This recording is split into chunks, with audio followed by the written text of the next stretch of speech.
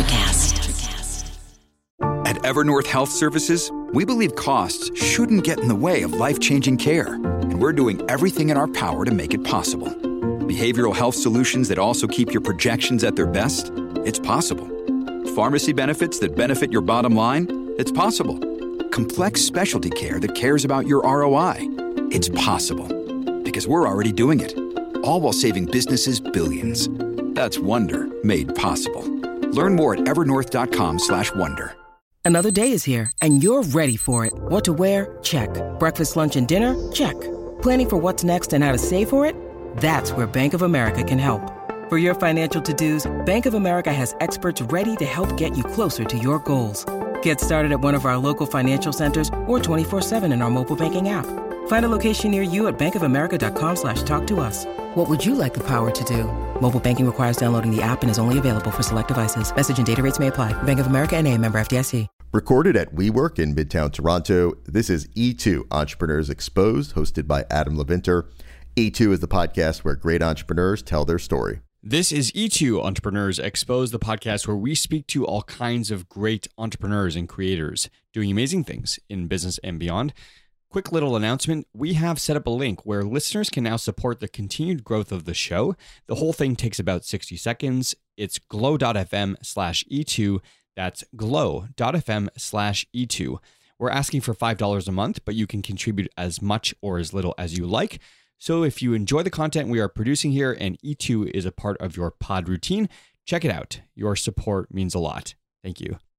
This episode is brought to you by Unbound Merino. Unbound offers the highest quality antibacterial and odor-resistant merino wool clothing that helps you pack light when you travel, save money, and enjoy the comfort of incredible merino wool t-shirts, hoodies, and more. Visit unboundmerino.com. That's unboundmerino.com. Pack less, experience more. Today is my conversation with Dan DeBow. Most recently, Dan was CEO and co-founder at Helpful.com, a startup backed by Bessemer Ventures that was acquired by Shopify in 2019, which is where Dan is now.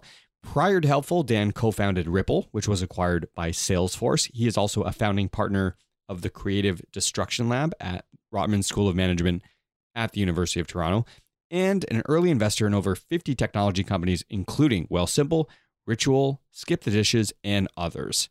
In this episode, we get into Dan's framework for startup ideation, how he met PayPal's Peter Thiel, who later became an investor in Ripple, Dan's philosophy around angel investing, the notion of creating 10 Shopifys here in Canada, and so much more. And with that, let's get to it. Here is Dan DeBow.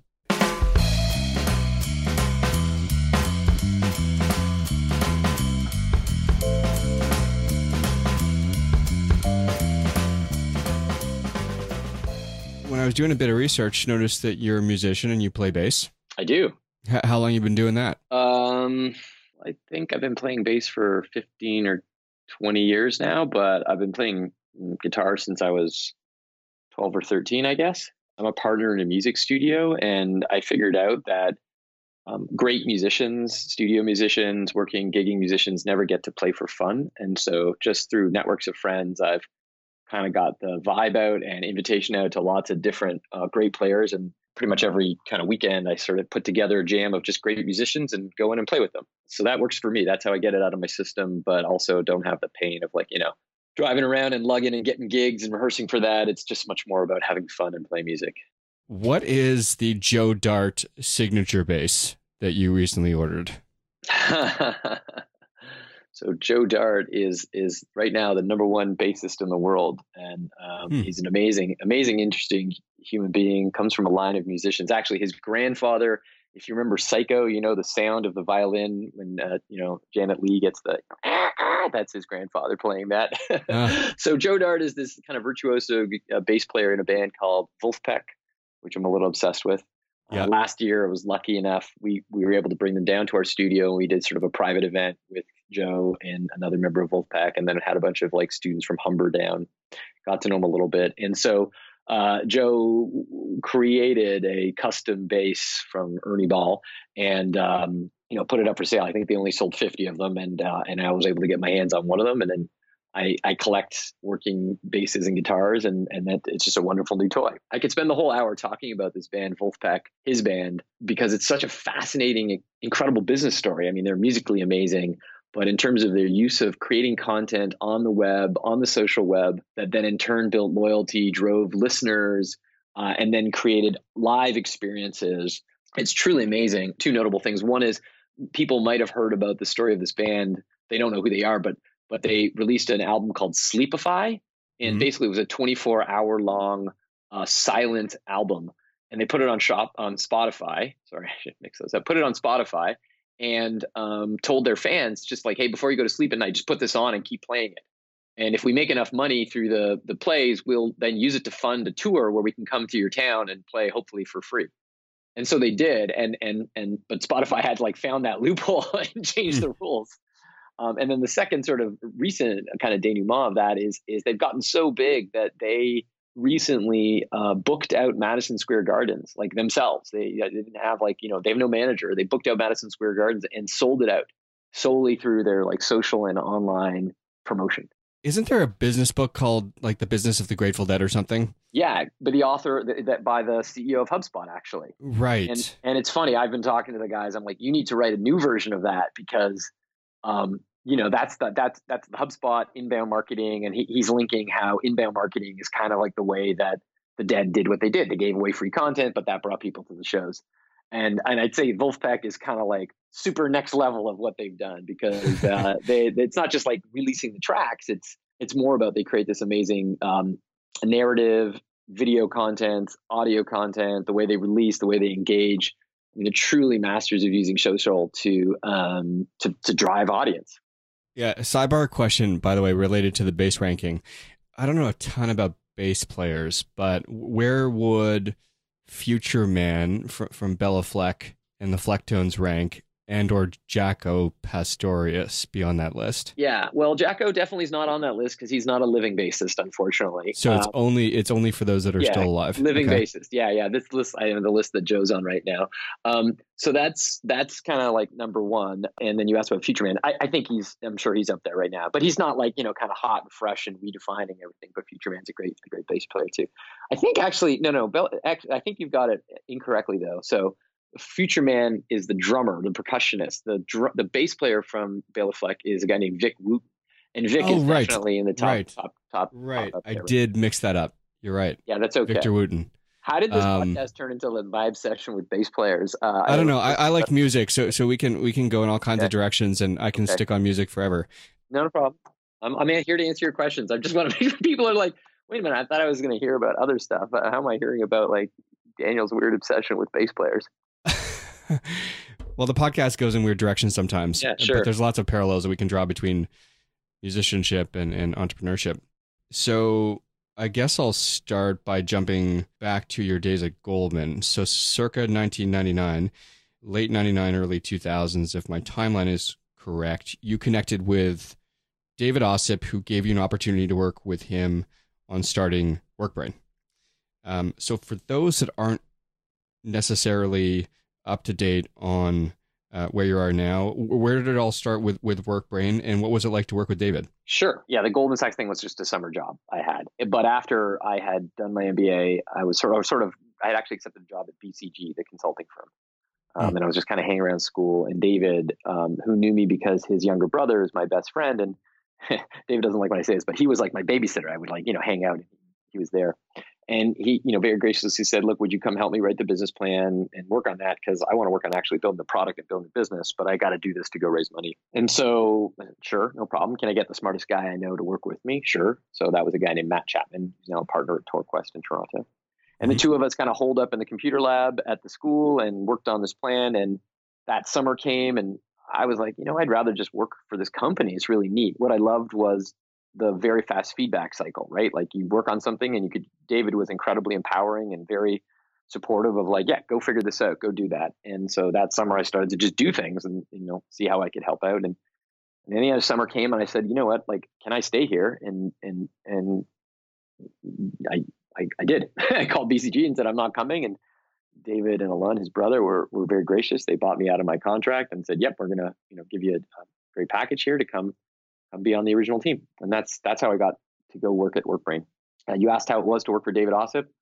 It was great. I mean, it was challenging. I learned a ton. He has extremely high standards. He pushes you to, deliver.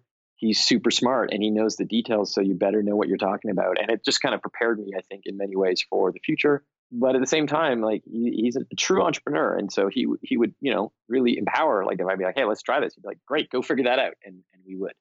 So it was a really positive experience all around. Very grateful for getting that chance.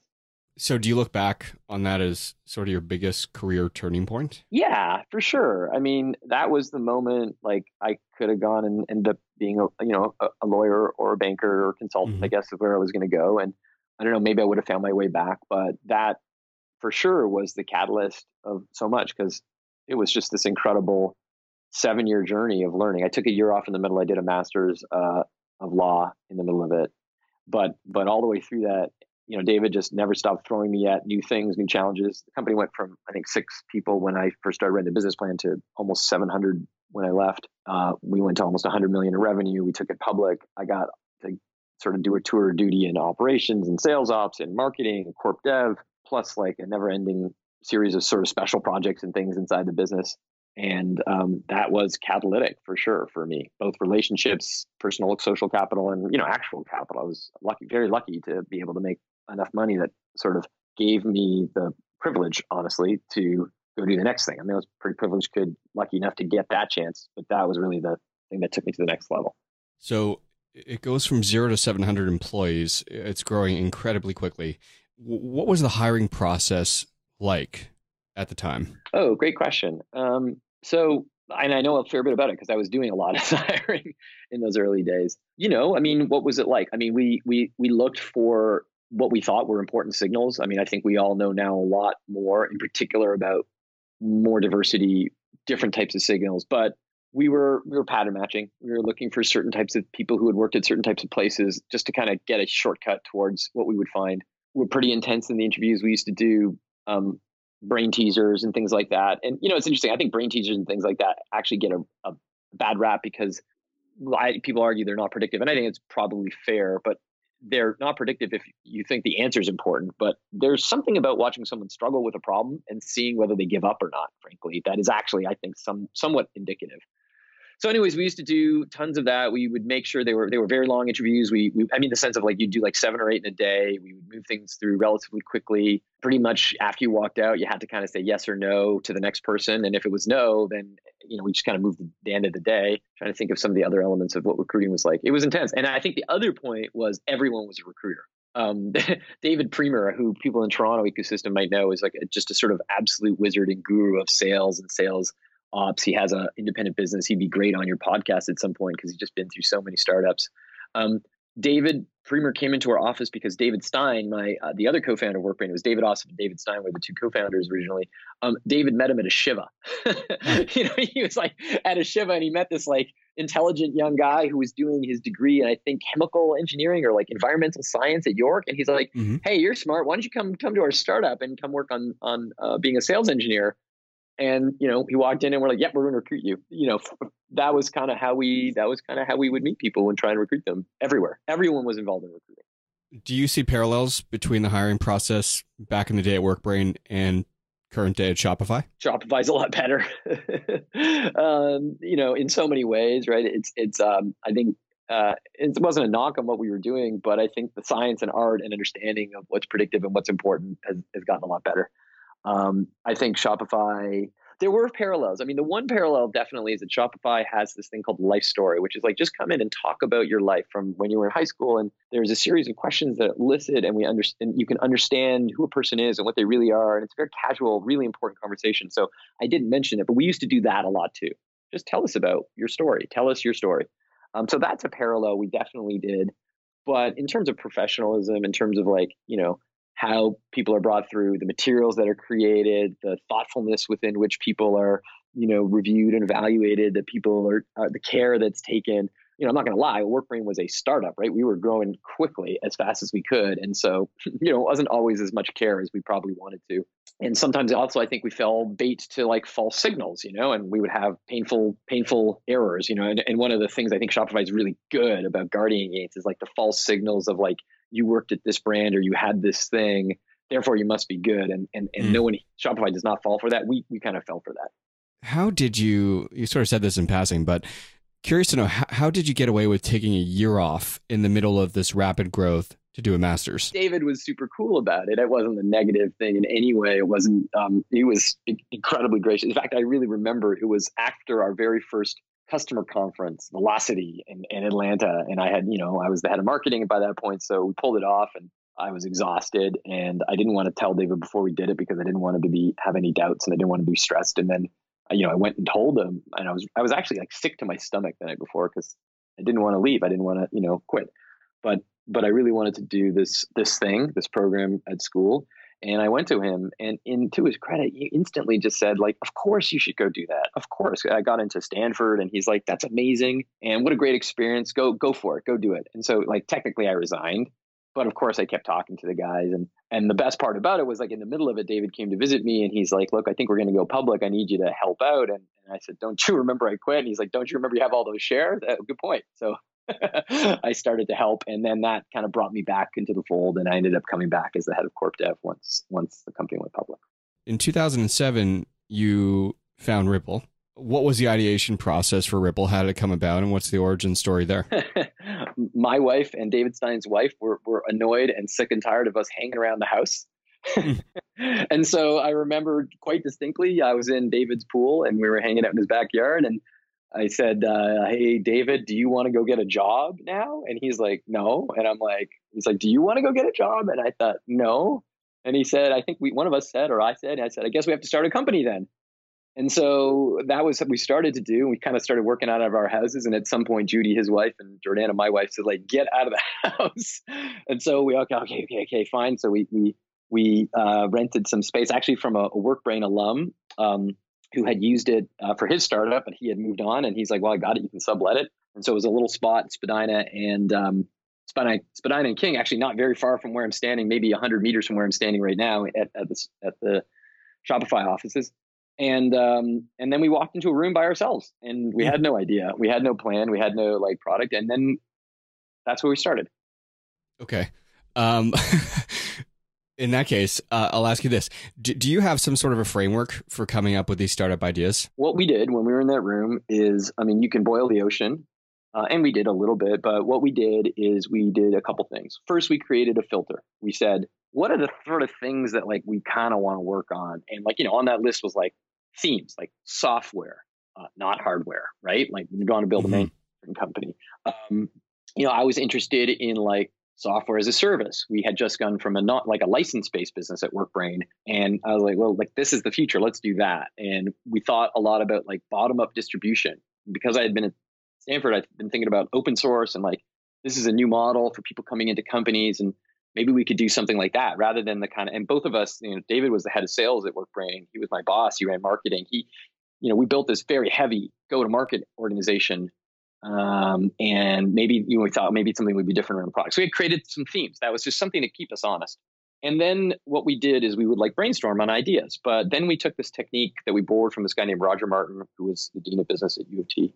And it's literally the scientific method, essentially. What we would do is we would say, okay, here's this idea. Let's say we should go build like a jetpack company. That's a great idea. Let's go do that. And so what we tried to do, and I think this is the most important point, was rather than trying to set out and prove that we were right, we set out to try and prove that we were wrong. And if we couldn't prove that we were wrong, then we would keep working. This logic is very different from what I think a lot of people do. They're like, they get passionate about an idea and then they just keep looking for confirmatory evidence. Whereas in order to keep ourselves honest, we tried to look for disconfirming evidence. And we took it a step further. So we would say, like a really quick heuristic, because in a startup, all you're trying to do is optimize the resource you have, which usually is just the time, the runway you have until either you run out of your personal savings or you run out of the investments or whatever. And so what we then did is we would say, okay, here's this idea, jetpacks. What are 5 things that have to be true for that jetpack business to exist? And it might be like, oh, people want to buy jetpacks, and we would understand the safety and technical capabilities of it. And you could theoretically, you could build the physical parts of that, and you could recruit the right people to build a jetpack. I don't know. You put those things together, and then what you do is you don't just stop there. You take them and put them in order of easiest to disprove first, because this is like 5 things that have to be true. All of these things have to be true for this business to exist.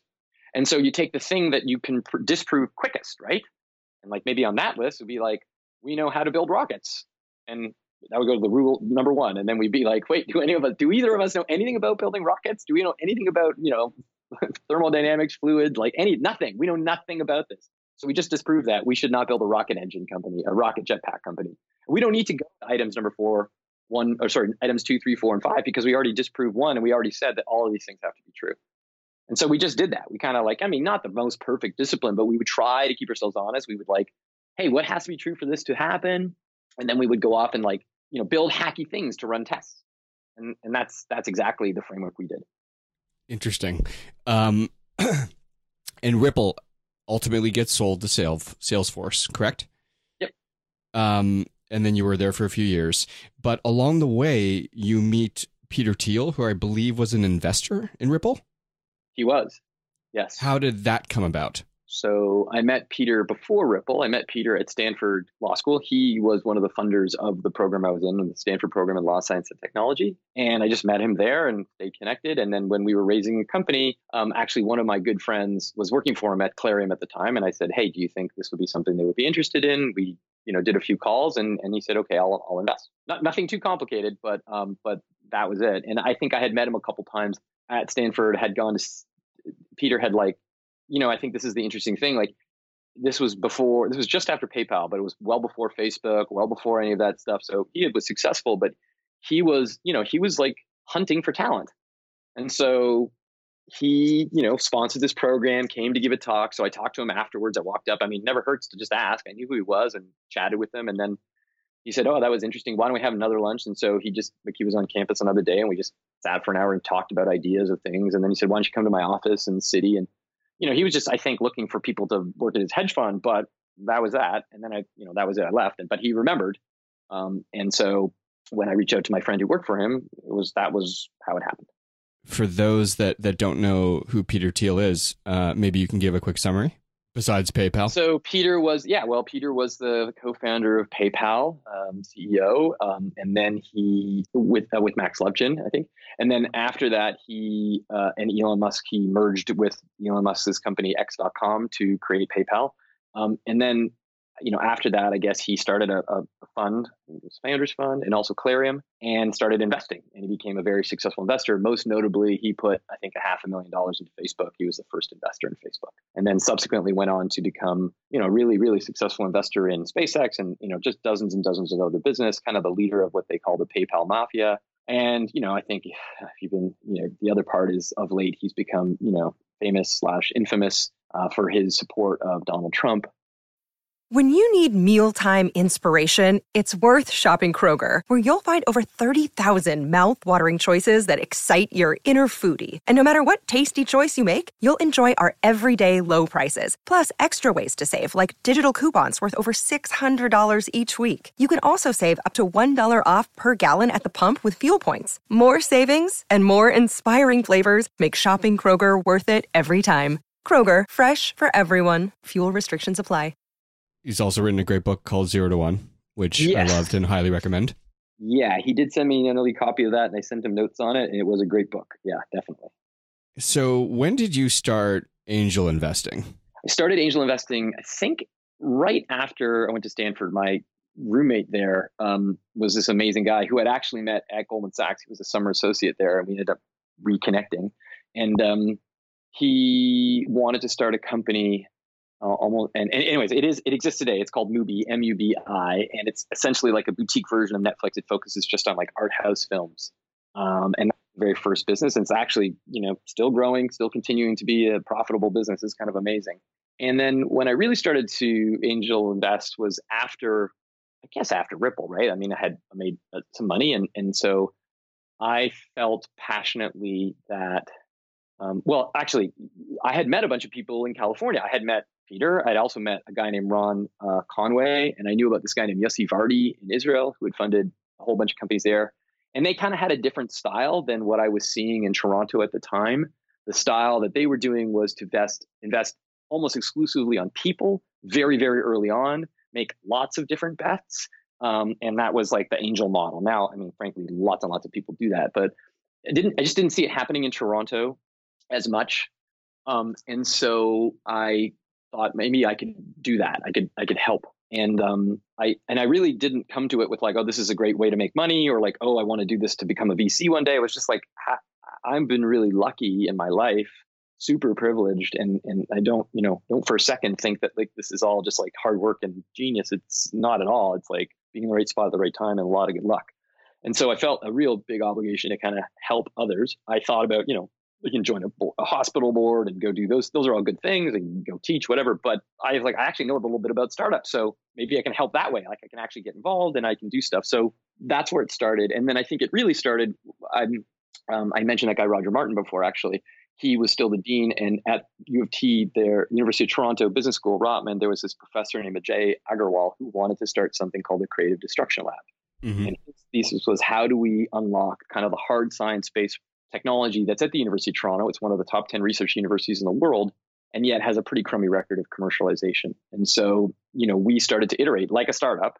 I wrote a pretty big check, the biggest charitable check I've ever written, to the university, because this was not about making money. This was and still is, CDL does not take equity, unlike anybody else. It's a public service, basically. And so I started to help create the infrastructure of that program, become a founding partner and work on it. And then through that, I just started to see startups. Like that was that was the point. And I started to say to startups, I would meet them and I'd say, okay, I'd like to invest in you. That's basically how it happened. Did you also apply that same philosophy of investing exclusively in the founders and the people? Primarily, yeah. I mean, it was like a combination of do you think this idea is one that could be crazy enough to change the world? That had to be there.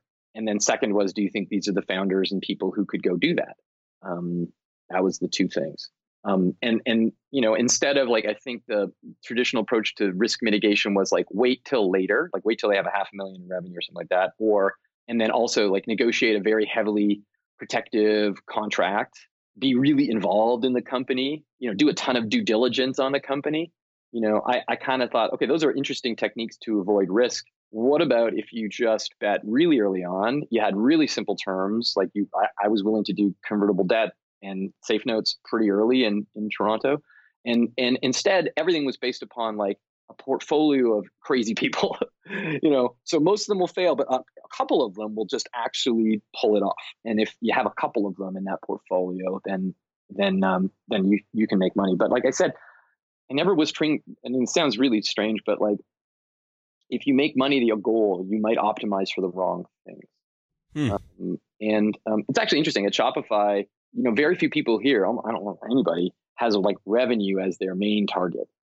The targets are about making customers successful, finding more merchants, creating more merchants. How do we help people become better and stronger entrepreneurs? How do we help them build their businesses? If we do all that, then the money will just come. Don't worry about that part. If you optimize for the money, sometimes you start doing things that are not in the best way. And so for me, I was like, that is one of the genius things about this place. But for me, my thing was, if I just focus on helping the entrepreneurs as best I can, then all the rest of it will take care of itself. Don't get too wound up about this valuation is too high. And fully admit that's kind of naive. But I kind of viewed and what I was trying to do, candidly, and I sort of through the CDL process, was there were lots of frankly rich people in Toronto who had the ability to almost essentially negligibly support these early stage companies. But the problem was their framework was, how do I make money? This is a money making opportunity. And I tried to shift with my friends who I was able to get involved in CDL. It's this is kind of in the middle. Okay. This isn't just a charitable check, but this is about pay it forward. This is not don't think about this as a way. Actually, I'll tell you who taught me this. This was a guy named Dave Goldberg, who was Sheryl Sandberg's husband. And he was the CEO of a bunch of music companies, sold to Yahoo Music, and then was CEO of SurveyMonkey, and unfortunately tragically passed away. He passed away, right. Mm-hmm. Yeah, he was a lovely human being and always made time. I got connected to him. He always made time for me, just nice. And one time we talked about angel investing. He just said, don't think about angel as making money. That's not the goal. It's this is about helping people come up a ladder, giving entrepreneurs a chance because there's so much leverage in these companies succeeding. And I was like pretty inspired by what he thought. And I thought, okay, that's a great thing to do. And so I was trying to get other people to do it. And I was like, you can't get other people to write a check unless you're willing to write a check. And so that was kind of what I was trying to think about. Yeah. And as you look across your investments, I mean, many of these tech companies have been extraordinarily successful. I'm just going to read a few of the names. So Wealth Simple, Ritual, Skip the Dishes, Clearbank, Borwell, etc. There are others, I'm sure, that have been very successful. Take money out of the equation for a moment. So forget about ROI. Which of these investments do you think is the most important for you personally? So I will tell you, there's a few. I'm the only company I'm on the board of a startup is a company called North, which used to be called Thalmic. They were the first company that I invested in at the CDL. They were the first company to ever get any money at the CDL. They were in the very first cohort. They have raised, I think, over $150 million now. They have hundreds of employees. They have gone through ups and downs, but they are building something absolutely amazing, world-changing. People have seen their first product that's out. I'm lucky I get to see what their second and third and fourth is. And I think it's just a pretty amazing business. That has a business of its potential to be, multi-billion-dollar platform company based in Canada with like AI, hardcore, advanced manufacturing, advanced IP, everything that I think the country wants and needs is embodied in that business with such just incredible leaders in Stephen and Matt. And so, I feel great about that. But I also feel great about like a company like Deep Genomics, which is literally the embodification of what we were embodiment of what we were trying to do at CDL, where it's a company where the co-head of the machine learning lab has built a business to help discover new drugs. And, that was awesome. Like, it's amazing and it's meaningful. And partially for me, it's meaningful because, as I said, my mission was to like be helpful. And actually I was able to be in that deal, not because I reached out, but because he called me and said, I heard that you're a really helpful investor and I made some room. Would you be part of this? And I was like, wow, this is amazing. This is like the strategy that I didn't really have as a strategy coming to fruition. And then, they just actually announced that they have come up with their first drug for a very specialized disease. So there's a whole problem with like very small diseases that affect relatively small numbers of people, thousands, not hundreds of thousands. It's hard to get research done on them. So I think that one's pretty amazing. I'll tell you another is like, I really like helping friends and having friends succeed. So, I had two friends, this guy named Jordan Jacobs, who was actually our lawyer, and I've known him since high school. And this guy, Tomi Putinen, who was in my MBA class. And they were both kind of thinking about what they should do. And Jordan had this idea for a business. And I'm like, you should really meet Tomi. Tomi would be the perfect partner for you to work on. And I introduced them, and just about 6 years later, they sold their company for over $100 million to TD called Layer 6. Wow. And yeah, it's that is awesome. That is awesome. That's a great story. Yeah, it is a great story. I love it. But the part to me that's actually meaningful and important is not that they sold a company, that we made money, everybody's happy. That's all great. The part that's important is that now Tomi and Jordan are running, I think, a $300 million fund called Radical Ventures in Toronto, which is trying really hard. It's fairly new, right? It's a fairly new fund. Fairly new, a big fund. They also, the two of them were catalytic in creating the Vector Institute. And so that's all them. That's what they did. That's amazing. But you ask me about what makes people feel good. I'm like, wow, that's kind of cool. That little butterfly's wing of like, hey, you two should meet, turns out into this amazing thing. That's pretty satisfying for me, I guess. Well, you're obviously doing a ton of things right in terms of angel investing. In 2015, you're recognized as Canada's quote unquote angel investor of the year. How does one become the angel investor of the year? Oh, the same way Joe Dart becomes the best bass player in the world. Open vote. No joke. Literally, like, it just like, I had nothing to do. It wasn't like a nomination. It wasn't like go be that. I just, one day they had like an open online thing and people voted, I guess, which was pretty gratifying. And then my name came up, I guess. And that was really nice, I suppose. It was a nice thing. Congratulations. So you mentioned the customer centricity. So the putting merchants first at Shopify as one key KPI as being one of the genius things that the company does. What are some of the other philosophies and or KPIs that are interesting or intriguing at Shopify? Oh, that's a very big open-ended question. I mean, I should say that like the one thing that Shopify does is humble me, because these amazing founders, Toby, Harley, amazing leaders, they have built something just, I don't think people fully appreciate how big, how massive, how world-changing it's going to be and how important it is for Canada. And so, one of the things that I think they tell you when you come here is like, it takes about a year to understand and have real context. So I'm not even at a full year. So I'm hesitant to answer your question, but I don't think it's a KPI question that is really, and I kind of told you, like, how do we help merchants make more money? We are a merchant centric, merchant focused, merchant obsessed kind of company. The word that resonates for me for Shopify that is just in so many different ways, it is thoughtful. It is a thoughtful place where they value thinking. And that is so rare today. How can I exemplify it?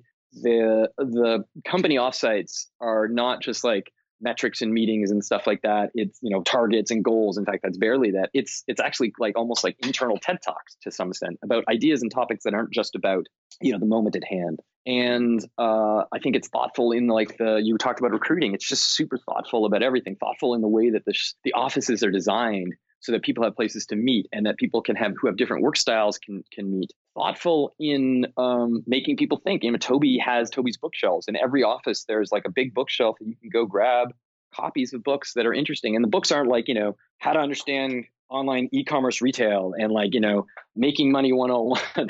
No, the books are like about like the history of the container ship or like stoicism or, photography, because that thoughtfulness infuses this business over like, you should be broad and think about the world, because if you're thinking and you're thoughtful in your conversations and everything you do, that's going to make for an amazing product, because that is the core. Shopify is a product company. It builds amazing products that are thoughtful, that really understand the pain and the problem, and like that every pixel, every word, everything that's done is there for a reason to make a merchant's life better. And that's hard. And that's really hard to build that kind of pace and still be able to grow as quickly as Shopify has. So as VP of Partnerships and Corporate Development, how does this all play into your role there? Start from first principles, I think, is probably the best way that comes into play in terms of what mission I'm trying to achieve with the team that we're building. Is just because someone else does it in one way, or there's a pattern in an industry of like, oh, every company does it this way, therefore we should. That is not the kind of thinking that is rewarded or recognized as like, it's like actually start from first principles. What would be good for our merchants? And the type of thinking I'm describing, I was in a conversation about a potential thing we could do. And the question I asked was just a very simple one. I said, if we were to tell our merchants that we were spending this much money on this thing, would those merchants say, this is great, that's the first most important problem I have for you to solve for me, or would they be confused? And that asking a question, because I didn't know the answer, asking a question was a really thoughtful way to open up conversation and get people to think about what we were doing. And so, yeah, I think that's how that comes into what we're trying to do. And this is sort of related to a topic that you've spoken about before, which is called the border is an imaginary thing, right? This way of thinking that sometimes people are locked in to a certain type of mindset. Can you just speak a little bit more about that? I think I said that it was an impromptu talk. I was doing like a tech TO, and I had a talk, and then I asked the crowd if they wanted to like instead do something impromptu. Yeah. And that I thought was actually the coolest part of that whole talk. Not that I'm discounting any of the material, because I thought the topic was awesome, but how you teed it all up was super entertaining. I mean, that's a great engagement strategy for any audience. So highly recommend that people seek that out, but go ahead. Yeah. So the border's imaginary line. I mean, I actually don't think that talk is relevant really in Toronto at all anymore.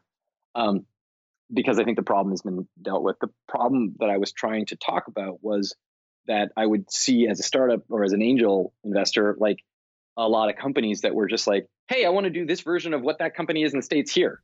And I'd be like, what? That's your vision? You're just going to copy that? And that's okay. Actually, there's nothing wrong with that in some cases. But what I wanted to try and encourage people, because that was the mindset that David Ossip taught me at WorkBrain, and this is certainly what we tried to do at Ripple, where our first customers were all in Silicon Valley, and we ended up opening an office there, was to recognize, like, Toronto's an hour away from New York, Chicago, Boston. It's not far. And I mean, I know it sounds crazy, but it actually is an imaginary line. Like, nature does not know the difference between Canada and the United States. It's just an imaginary line that we put up. And so what I was trying to encourage people to think about is that, like, many of the things that you imagine are barriers for you to be able to do business in the States or do them globally. These are just constructs that you create. And if you can step back sometimes to see those constructs and how they limit you, how they create literal borders in your head of what you can and cannot do, if you can sort of understand them, sort of like see the matrix, you can then operate around them. And the call there was to say, don't just build a company selling here. Like, you should be thinking about the fact that you have the biggest market in the world, not very far from you, and you should sell to them, and you should figure out how to sell to them, and figure out the right approach, and figure out the right way to get those customers. And you shouldn't be limited by this idea that I'll go in Toronto and therefore I can't sell there. And, the happy denouement has nothing to do with me, but like, it's pretty clear that, the companies that are here now have this incredible world beating attitude all over the place. Yeah. And Shopify is one of them, obviously. You've also talked about the idea of creating 10 Shopifys in this country. I think that was in another talk that you gave. What is this talk all about? So it's funny how memes happen. Like, I do remember saying that a couple times in talks, and then I was gobsmacked because I saw, Navdeep Bains, our Minister of Innovation, I guess, saying the same thing. And I was like, wow, that's really awesome. So, no credit, but I'm glad that people converged on the same idea. Well, what's the idea? The idea was that governments want to help, I think, and they want to spend a lot of time and money, certainly at the time, on like startup rate stage stuff. And my observation, not unique, others have the same one, was like, actually, it's not just about startups. It's like scale-ups. Like, how do you get these businesses to be big? And even more important, what I was trying to express was that, and I mean, look, I just talked about how great CDL was, and I'm part of it. But at the end of the day, entrepreneurship, and more importantly, all of the talent pool that has to get created as giant companies scale, people who know how to do DevOps, people who know how to do marketing, go-to-market, sales, tech support, like the context and experience that an entire population builds is not really built through university programs or accelerator programs or courses. It's built by doing, and more importantly, doing in the context of actual success. And so if we want to build an ecosystem where you can go out and say, like, look, I need someone who's amazing at doing, pick my example, DevOps. In San Francisco, there are just like dozens and dozens and hundreds of people, because there's hundreds of companies, some really scale ones who've been through, like, what does it take to scale to supersized? And so the argument is, if you want the country and you want to improve the stock of capital, human capital, that can therefore continuously build an ecosystem, not just startups that get snapped up and bought, including the ones I do, but actual Shopify scale companies that like bend the curve of the economy, bend the curve of GDP. You probably need to have 10 more companies that are growing, that are 10 plus multi-billion-dollar businesses, public companies. And also importantly, I think this is sometimes lost. It's not just enough to be a big company. You have to be, I think the thing that people miss, or that really attracts me to Shopify, is that Shopify is a platform company, meaning other people build their businesses on top of Shopify. So it's not like, if you look at the biggest companies in the world, they're platform businesses. They're businesses that other people build upon.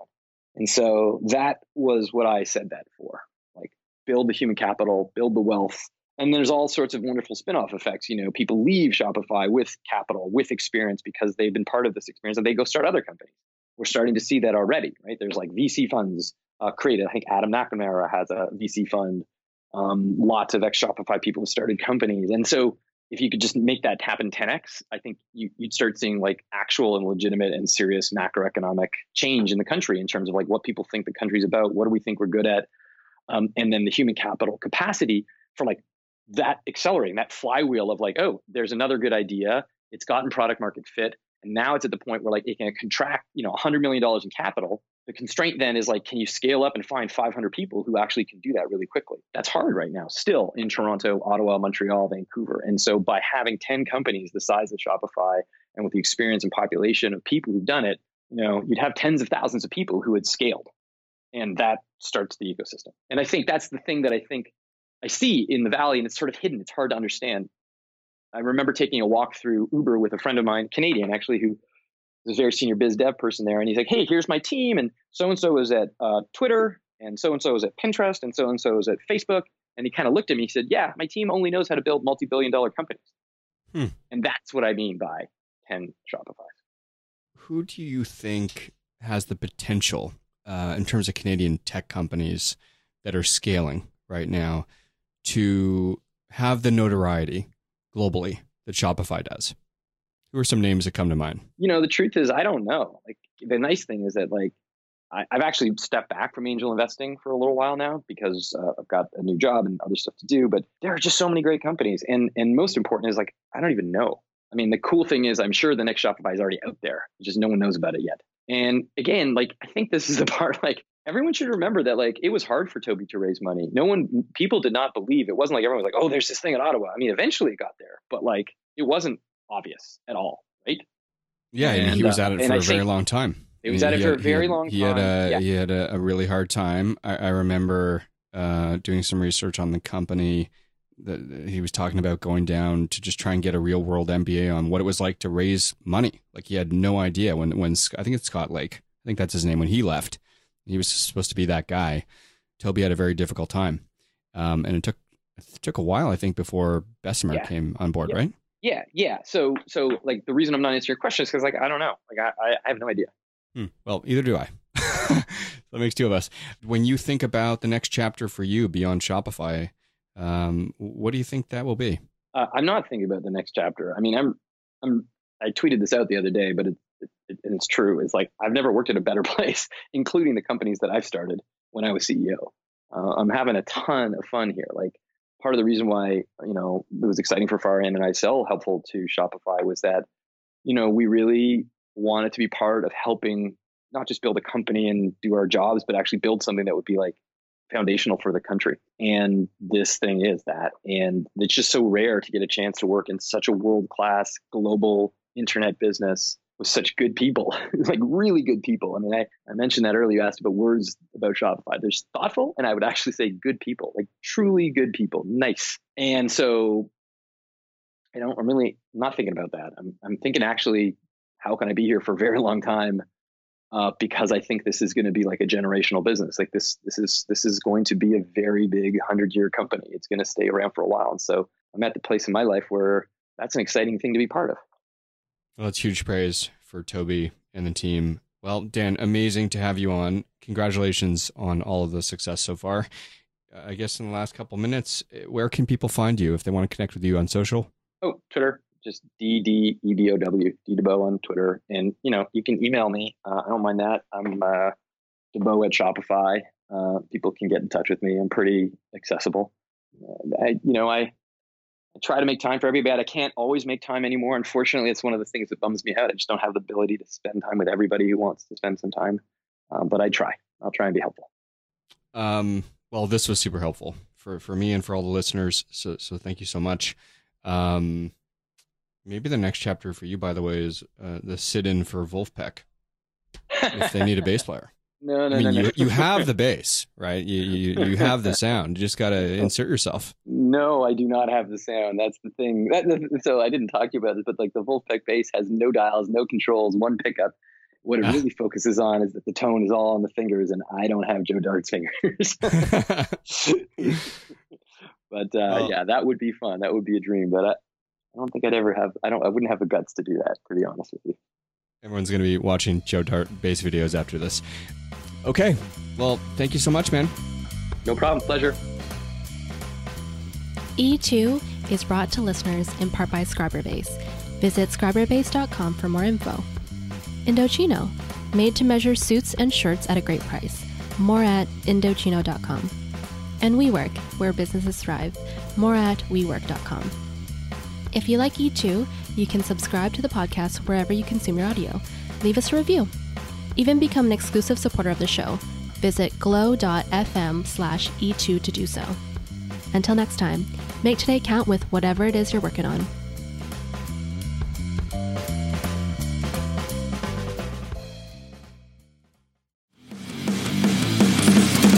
Introducing the Deep Leadership Podcast. Leadership is a people business. That's the philosophy of your podcast host, John Rennie. As a former submarine officer who spent 22 years leading businesses in corporate America before starting his own manufacturing business, he knows that leadership matters. Deep Leadership is real-world, actionable leadership advice from John and his expert guests. Become a leader worth following. Subscribe today. Electricast.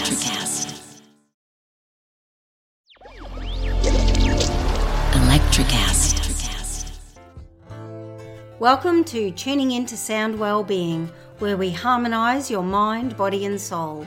I'm Amanda, your sound therapy expert. And I'm Stephen, the curious explorer uncovering the mysteries of sound. Together we explore vibrations, frequencies, and the power of sound therapy and tuning forks. Discover ancient wisdom, reduce stress, and tune into a healthier life. Subscribe to Tuning Into Sound Wellbeing today. Electricast.